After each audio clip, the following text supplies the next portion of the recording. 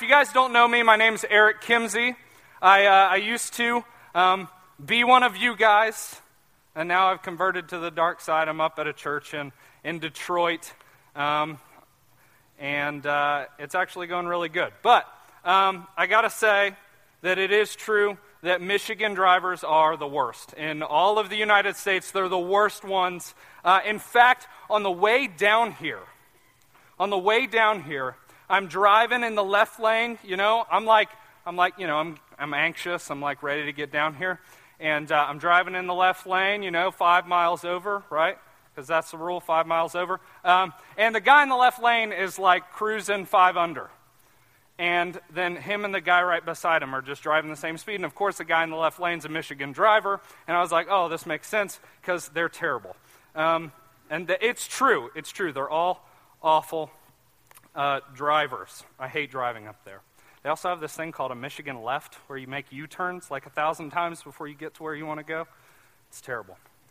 Anyway, up there, I'm teaching 7th and 8th grade students primarily. It's going really well. The students are awesome. They want to learn, and they're really responding. They really want to learn. We just started a series on the Holy Spirit, and I'm really enjoying it. The church is great, and now I can say that I've been a part of 2 of the top-tier churches in the United States, and that's here and there. And I honestly believe that. I just love both places so much. And I think about you guys a lot. In fact, on my desk, I have 3 of those Revolution cards that you guys pass out, and I use them as bookmarks. And I think about you guys, and I pray for you guys all the time. So just wanted you guys to know that. This week, I am finishing up Dowdy's series. I don't know why he would let me do this, but I'm finishing up Dowdy's series that you guys have been going through the last 3 weeks so far, right? You started the beginning of December, and he started with this idea. We went all the way back to the beginning of the Bible, back in Genesis. This idea that we needed a Savior. That God created us, He gave us one rule, and that was that we weren't allowed to eat the fruit from the tree in the middle of the garden, right? We were not allowed to eat the fruit, and I don't know, who knows if the fruit was really bad or if God was just setting a standard for us to just completely destroy. I don't know, but we broke that rule, that one rule. We broke the rule because we were tempted by our own desire, or our representatives, Adam and Eve, were tempted by their own desires to be like God, right? The Satan, who took the form of a serpent, tempted them. It was all, God just wants you to not be like Him. That's why He doesn't want you to eat that. He knows if you eat that, you'll be like Him. And that's how all of our sin starts, right? Every single sin that we commit at its core is because we want to be our own God. We want to make our own decisions. We don't want anybody to make any decisions for us, right? We want to do what we want to do. And so we're a lot like Adam and Eve.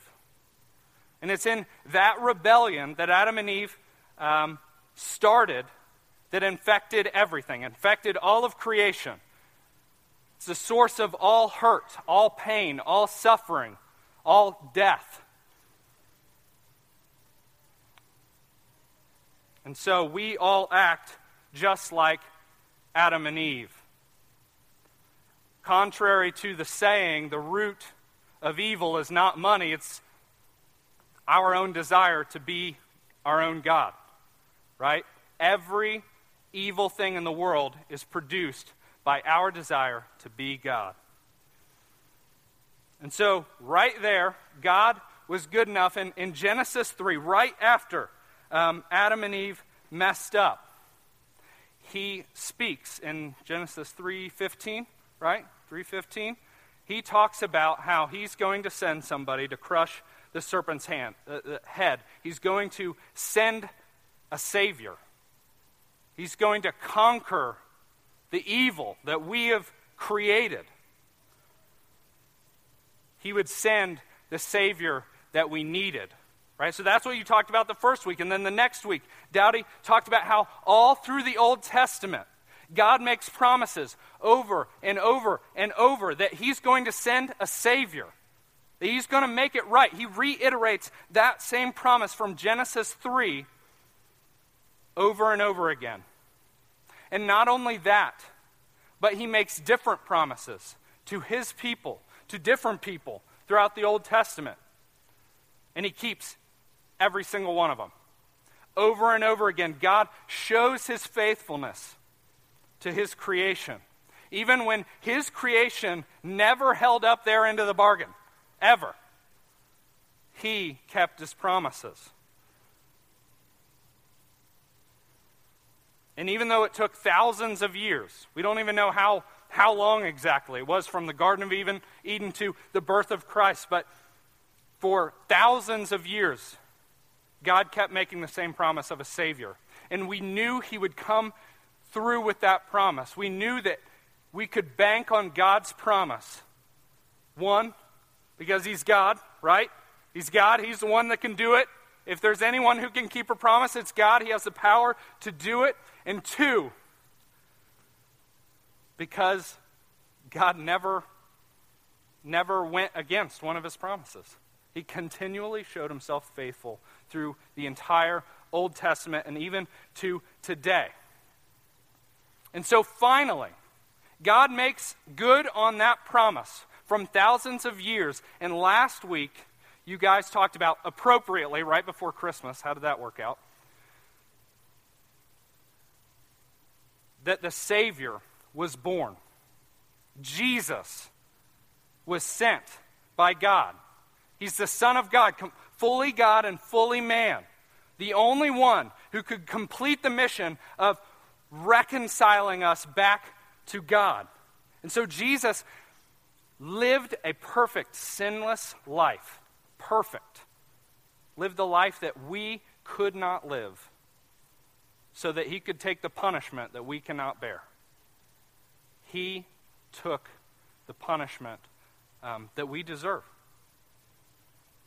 And he took that punishment on the cross. I actually don't know if you actually talked about the cross much, did you, last week? Yeah, a little bit, right? So, but that was the purpose of Jesus coming to live as a man. That was the purpose. For Christmas, we don't celebrate that Jesus, this pretty baby boy or whatever, right? He's so cute, and all the little pictures show him with the animals around him, and that's not even in the Bible. But we're not celebrating a baby. We're celebrating that God took on flesh, and he lived the life that we could not, so that he could die in our place. That's what we're celebrating. That is what we're celebrating. And so he offered to take that punishment for us. If only we would trust him and follow him. That's it. Trust him, follow him. That's all we needed to do. He offers it to us. That's the difference between him taking the punishment for us or us taking the punishment ourselves. Trust him, follow him. That's the difference. That's the only thing. And so finally, this week, we get to the final section of this sermon series, which is on the resurrected Savior. Right? That Jesus did not stop by dying on the cross and being put in a tomb, but that he rose 3 days later. And I don't think that there's anything, any part of the Bible, any doctrine that captures my heart more than the resurrection. And I think that we sell it short a lot, right? Because everybody goes to church on Easter. Everybody knows about the resurrection. And I think that the familiarity of what we think about the Bible and what we think about Easter can be our worst enemy. The fact that we know it so well can hold us back. It can hold us back from realizing how important it is. And so it's my prayer tonight that we can look at the text and we can really strip our hearts bare on what implications Jesus rising from the grave has to do with our lives. And that's what I want for me. That's what I want for you. And the resurrection, I think, is it's interesting. It's captivating because who doesn't want a second chance, right? Anybody here who would not take a second chance on something, right? If somebody gave you an opportunity to have a clean slate, have a second chance, live the same life over again, right? There's a whole movie on it, Groundhog's Day. Anyone? Who wouldn't? None of us. We would all take that chance. We all have regrets. We all have things that we have screwed up on, and we all know that we are broken, that we're hurting, that we can't do it, that we can't be good enough on our own. Like there are things that we even do, sinful things that we do, where we think, why did I do that? And your heart breaks over a sin that you commit over and over and over again, and you just can't seem to be better. You want to be better, but you just can't be better. And some of us don't even want to be better, which is even probably a better place to be if you're here, right?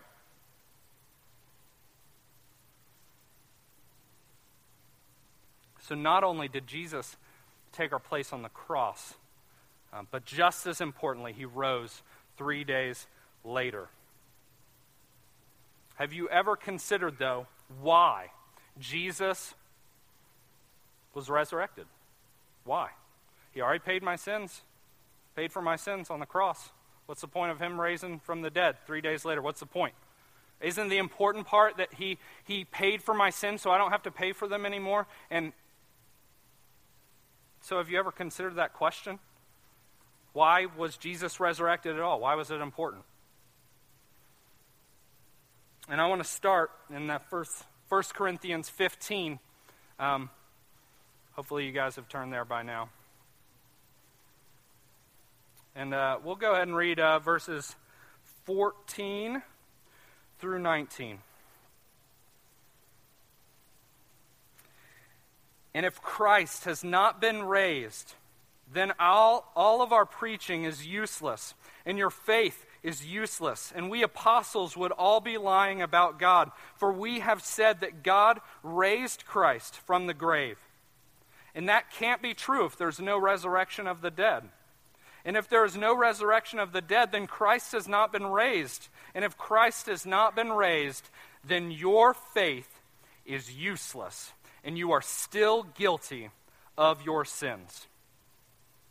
In that case, all who have died believing in Christ are lost. And if our hope is in Christ, and if our hope in Christ is only for this life, we are more to be pitied than anyone in the world. These are tough words to consider, that Paul is saying that if the resurrection never happened, we're to be pitied more than anyone else on the face of the planet, because that's how much the Christian faith relies on the resurrection. That without the resurrection, there is no forgiveness of sins. How's that work? I thought Jesus paid it on the cross. Without the resurrection, what we believe is useless. We're wasting our time, and if it's not true. That's what Paul's saying.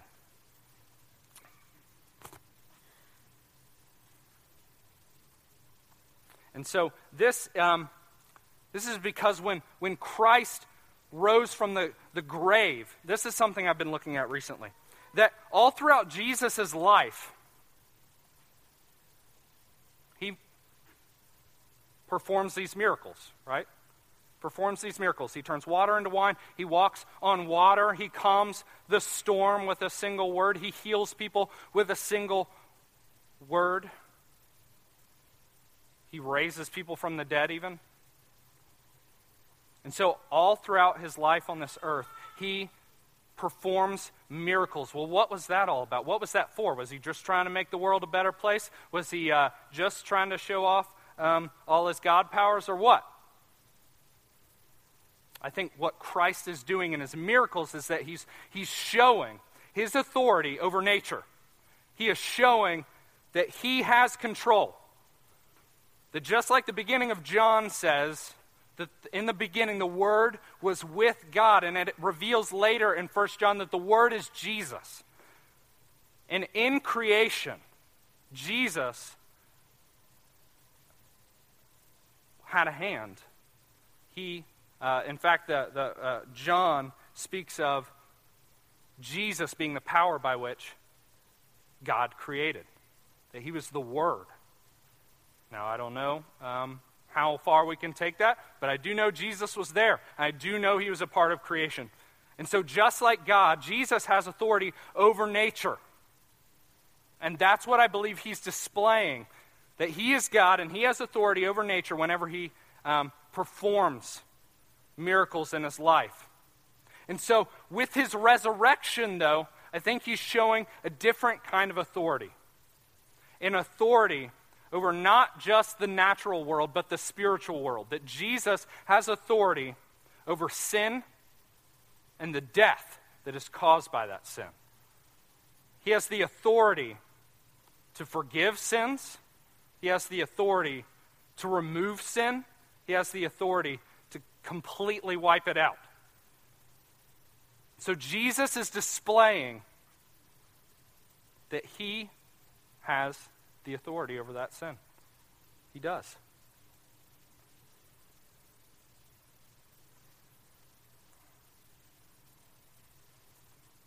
And I also think it's interesting that if we look at all the world religions and see many, I won't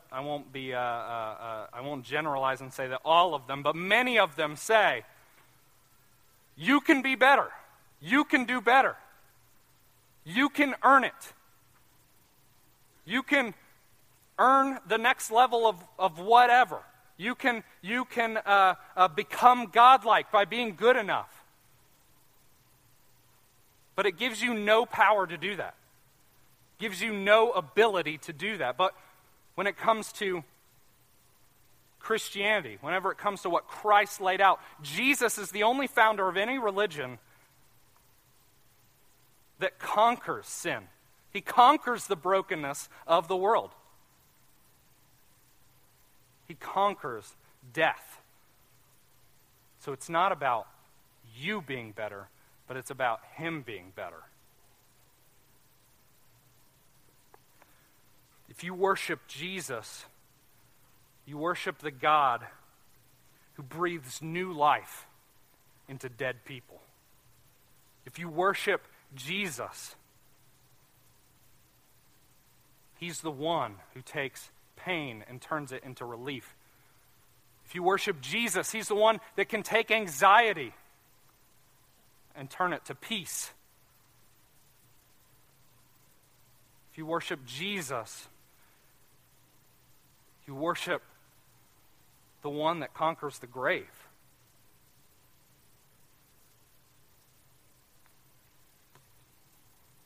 He takes your death away, your brokenness, your pain, your suffering, and turns it into new life. And that's what he is doing through his resurrection. That's what he's displaying. He's displaying that new life that we can have in him. But maybe some of you are skeptic about that, right? Maybe some of you are like, the resurrection, come on, man. Like, that's not a real thing. Anyway, I was just watching, what was it? What was the show we were watching? Proving God on History Channel? Don't watch that garbage. It was terrible. But they tried to spend like all this time explaining how these miracles can happen scientifically, right? That the waters could recede just right so that the Israelites could cross the Red Sea. And that's fine. God may have done it that way. But to completely take away the godness out of any given miracle, I don't know if that helps us at all in what we believe. But some of you might be skeptic like that. Some of you might try to come up with excuses. Well, over the course of 2,000 years, people have spent a lot of time and energy trying to disprove the resurrection. Scholarly articles, books, documentaries, trying to disprove Jesus' resurrection. And not a single theory has come forth that makes any sense at all. Not a single one. And I think it goes to show how much weight it carries in the Christian faith and to a world that doesn't believe, that it just causes them fits, that they have to disprove it, right? If it was that ludicrous, they wouldn't have to try to disprove it, right? But there is real historical evidence that points to that Jesus was resurrected. In fact, we've talked about that before. Last spring, maybe the fall before that, we talked apologetically. How do we argue for the historicity of Jesus? How do we argue for the historicity of his resurrection? And I would encourage you guys to go back and look at that. But real quick, I'll just go through 4 major theories. Real quick, this isn't the point of my sermon, but for you guys, your edification, you can look these up. And if somebody tries to pull them on you, you can just immediately know how ridiculous they are. Right? So one major one is the swoon theory. You guys ever heard of this one? That Jesus on the cross, he just passed out, right? Forget the fact that they stabbed him in the side with a spear and that Jesus just kind of passed out. And the Roman soldiers put him in the tomb, and then Jesus snuck out later and went and saw his disciples. But if you think about that for half a second, you would realize that dude hung on a cross all day. He had serious wounds in his arms and his legs and a spear shoved through his heart. And we'll just assume that, okay, Jesus wasn't really killed by the Roman guards who were pros at killing people and executing people. We'll just go along with that and say, yeah, he got put in the tomb, right? He was cool. He woke up in the tomb and then he decides to sneak out. What kind of shape do you think Jesus was in to roll away a big stone in front of his tomb? Or what kind of shape do you think he was in to appear to his disciples and for them to genuinely believe? See this man who is bleeding and clearly knocking on death's door and genuinely believe that he conquered death. Right? He looks like he's about to fall over. But those disciples, if you look in later on in the Gospels and also in the book of Acts, and if you look at what they do throughout the epistles in the New Testament, you can see that these men truly believed that Jesus was resurrected, that he was the conqueror of death, that he was the conqueror of sin, not some dude that looked like he was about to fall over. They really believed it. Another major theory is that all of Jesus' followers had hallucinations, and they saw what they thought were Jesus because they were in so much grief over Jesus' death that they saw hallucinations of him, and he spoke to them, and they spent time with him. And the problem with that is the biblical account and also other historical accounts say that many, many people, upwards of 5,000, saw, touched, hung out with Jesus. And we have zero scientific basis for mass hallucinations. None. It's utterly ludicrous. It doesn't make any sense. The third major theory is that they were all so distraught, so grief-stricken that they went to the wrong tomb. Right.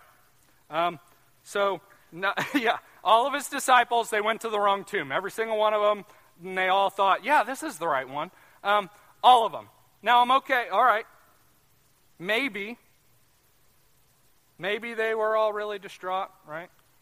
They went to the wrong tomb. But the problem with that is the Roman officials that spent the next 100, 200 years trying to squash the Christian religion, if they knew that their disciples were idiots and went to the wrong tomb, why didn't they just dig Jesus up and show everybody the body? But they didn't do that because they didn't have the body. Finally, the number one theory is that his disciples stole his body.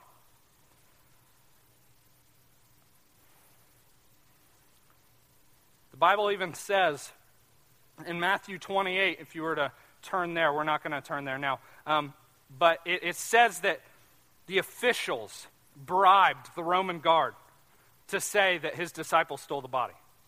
Right? So this is like the oldest theory, all the way back from the first day, that the officials were so mad about this, so upset about this, that they would bribe other people, the Roman guards, to say that his disciples stole the body. Because, his disciples, who were fishermen and tax collectors, they were the ones who were able to fight through a whole Roman guard and steal the body.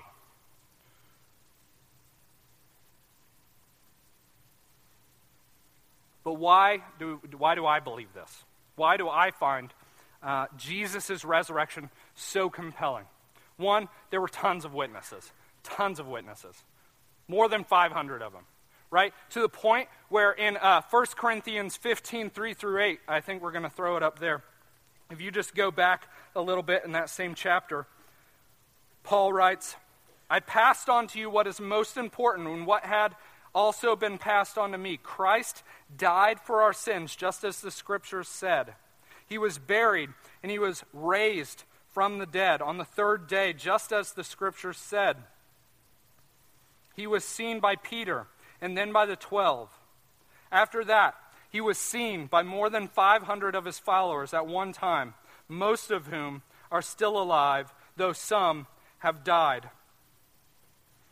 Then he was seen by James, and later by all the apostles. Last of all, as though I had been born at the wrong time, I also saw him. So Paul does not even try to argue the fact. He just said, hey, if you don't believe us, go talk to one of the 500 people that saw him. Most of them are still alive. That's the argument he makes. That's it. Like, that's how little of an argument he has to make. Go talk to one of the 500 people. We're not all in on this. All right? They saw him. Go ask them. And the biggest reason why I wholeheartedly believe in the resurrection of Jesus Christ is the fact that his apostles, his disciples, kept up that story that Jesus was resurrected, raised from the dead, spent time with them, talked about the Bible with them, ate with them, hung out with them, touched them, gave them a mission. And then he ascended into heaven. And those guys, they spent their entire lives wholeheartedly believing that.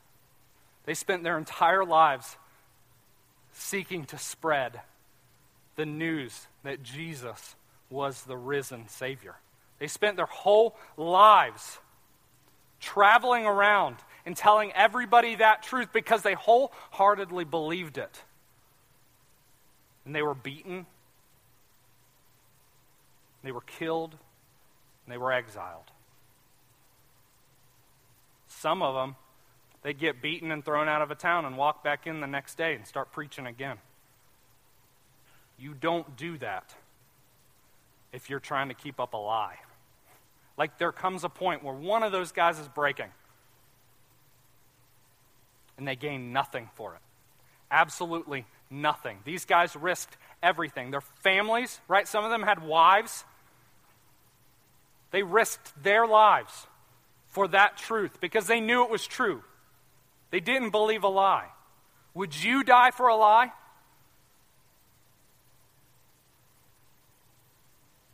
Maybe one of you. Maybe if you're really like, you're that deep into it, you're like, oh, I can't give this up now. Everybody will know I was lying. But not 12 of you. It wouldn't happen. They believed it. And they lived it. They turned into different people after Jesus was resurrected.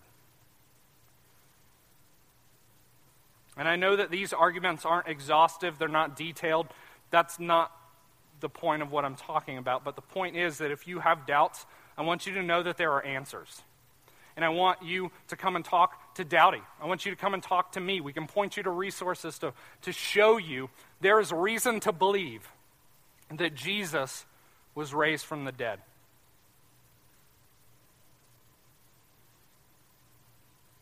So what then does the resurrection have anything to do with us personally? All right, so Jesus was raised from the dead. He went to heaven. What's that got to do? Why do we teach that on Easter? Why do we talk about that all the time? Well, let's turn to 1 Peter 1, 3 through 5. Do you guys have the page number?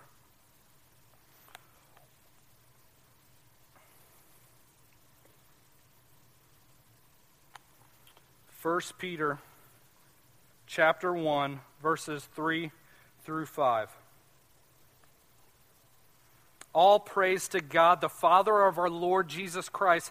It is by his great mercy that we have been born again, because God raised Jesus Christ from the dead. Now we live with great expectation, and we have a priceless inheritance, an inheritance that has been kept in heaven for you, pure and undefiled, beyond the reach of change and decay. And through your faith, God is protecting you by his power until you receive this salvation, which is ready to be revealed on the last day for all to see. So why did Jesus come back to life? Why did Jesus raise from the dead? Part of that is to seal you, to lock in an inheritance for you in heaven. It's through Christ's victory over death and sin, right? So the consequence of sin was death. And so by conquering death, Jesus conquers sin.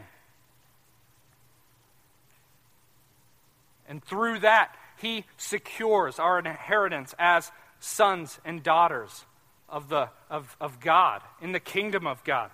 He secures that for us. A lot of people talk about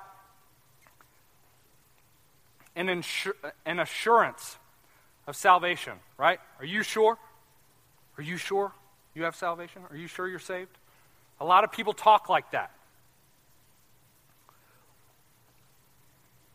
But in reality, if we look at what Scripture says, that if you're a follower of Jesus, it's sure. It's going to happen. You have assurance. That's it. He did the work, not you. Because whenever we talk about our assurance of salvation, what we're doing is making it about us. The problem is that it's about him. It's a gift from him. He already took care of it. It's secure. It's done. Jesus paid it all. We don't have anything to worry about. Jesus secured that with his resurrection. And that's what 1 Peter 1 says right there. Another reason that Jesus' resurrection matters for us, more immediately, right now, not later, not in heaven, not when we die, but right now.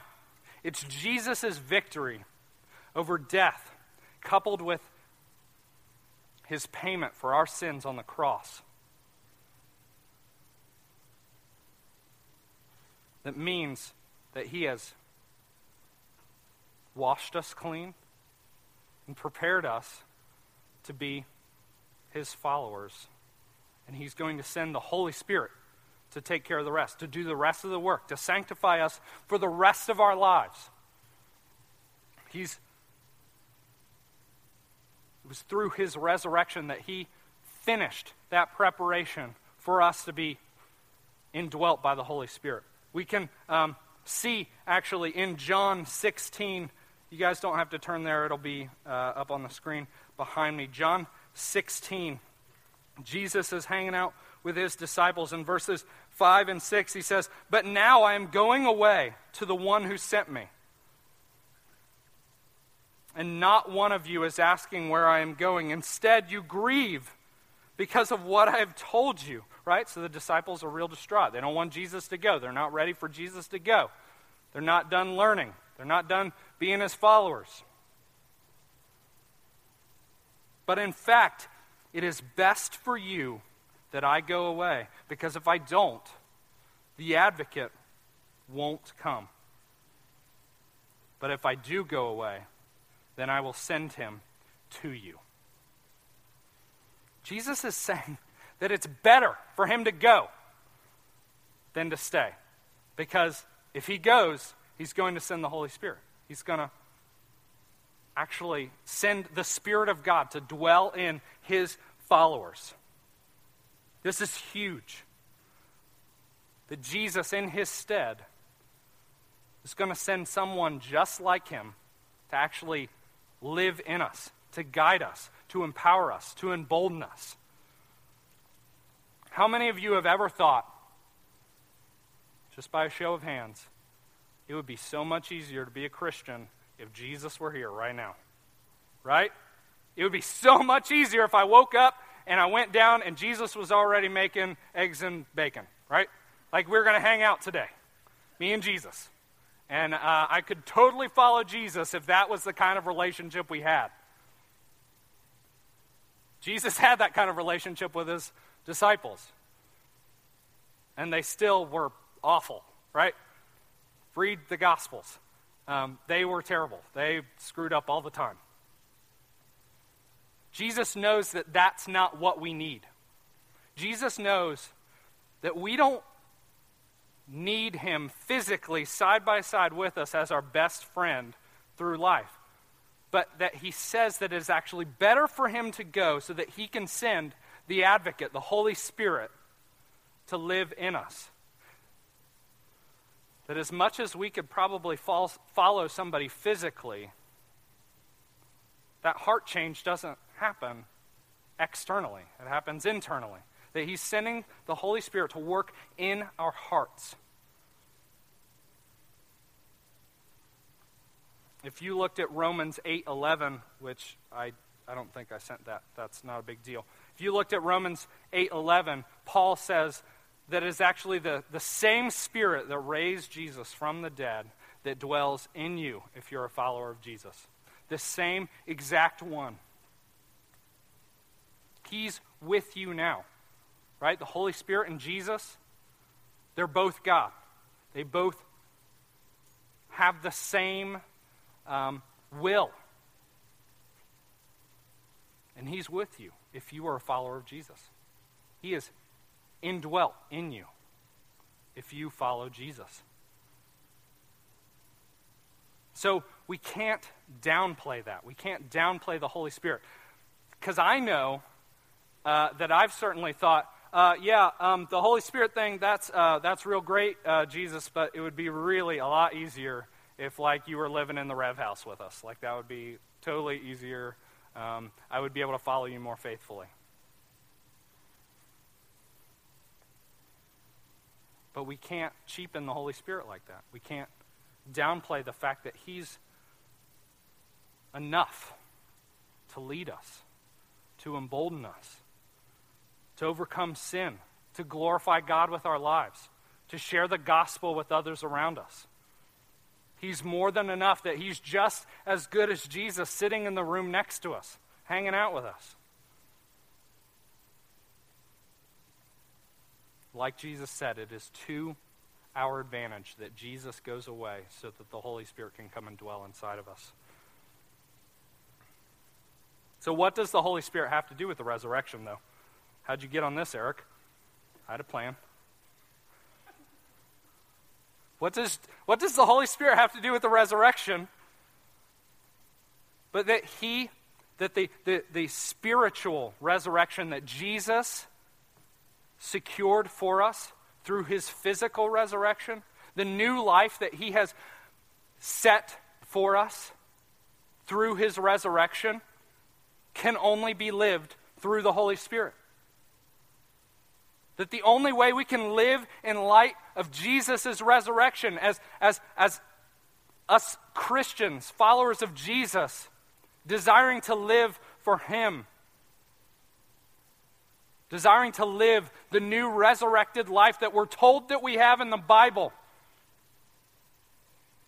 that we can only do that through the Holy Spirit. He allows us to live that resurrection every single day. So what now? What do we do with this? What do we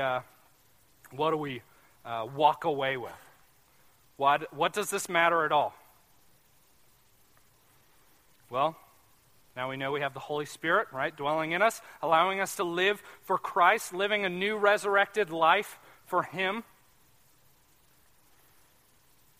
What's next? Well, I think it's important to look at the last thing Jesus said right before He took off, right before He ascended into heaven. Any of you guys know what that is on, let's say, Matthew, right? Matthew 28, that's a big one. Matthew 28, the last thing that He tells them is what we call the Great Commission.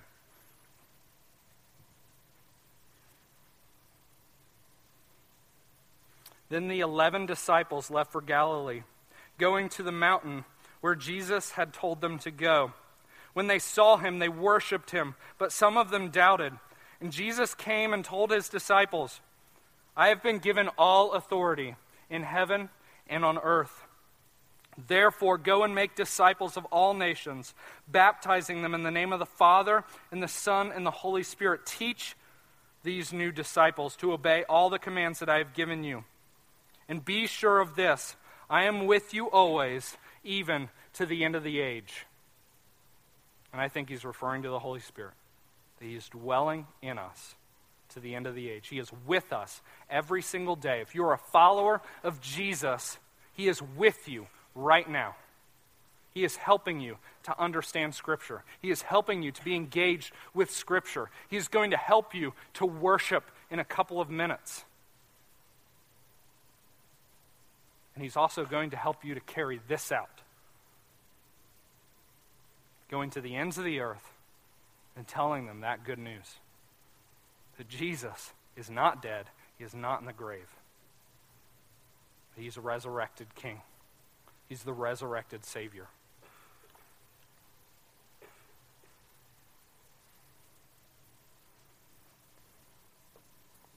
I think we really have to be serious about that command. That if we truly believe that the only way to be reconciled to God is through Jesus, then we must share it. That might come in a lot of different ways. That might come in inviting people to church. That might come in having conversations about the gospel with your friends. That might involve you leading a Bible study. That might involve you walking up to some random person and showing them love by buying them groceries or buying them gas and then telling them that you have done that because Jesus has done much greater for you. It might come in all different ways. But we have to take that seriously. And that starts with truly believing that the resurrection has a point. That it really happened. That Jesus really conquered the grave for you. And that through the Holy Spirit, you have the ability to live the resurrected life that He desires for you. He's the one who emboldens you and helps you to share that gospel. And I want us to do that. I want us to do that in Portsmouth. I want to do that in Detroit. I want to do that in my family. And that's one thing I've always appreciated about Revolution is that we've always been very committed to desiring to share the gospel, and the rest of it can be set aside. That we want to share the good news about Jesus and what He's done for us. So if that's not a serious commitment for you in your life and you say you follow Jesus, you must reconsider whether you follow Jesus. Let's pray.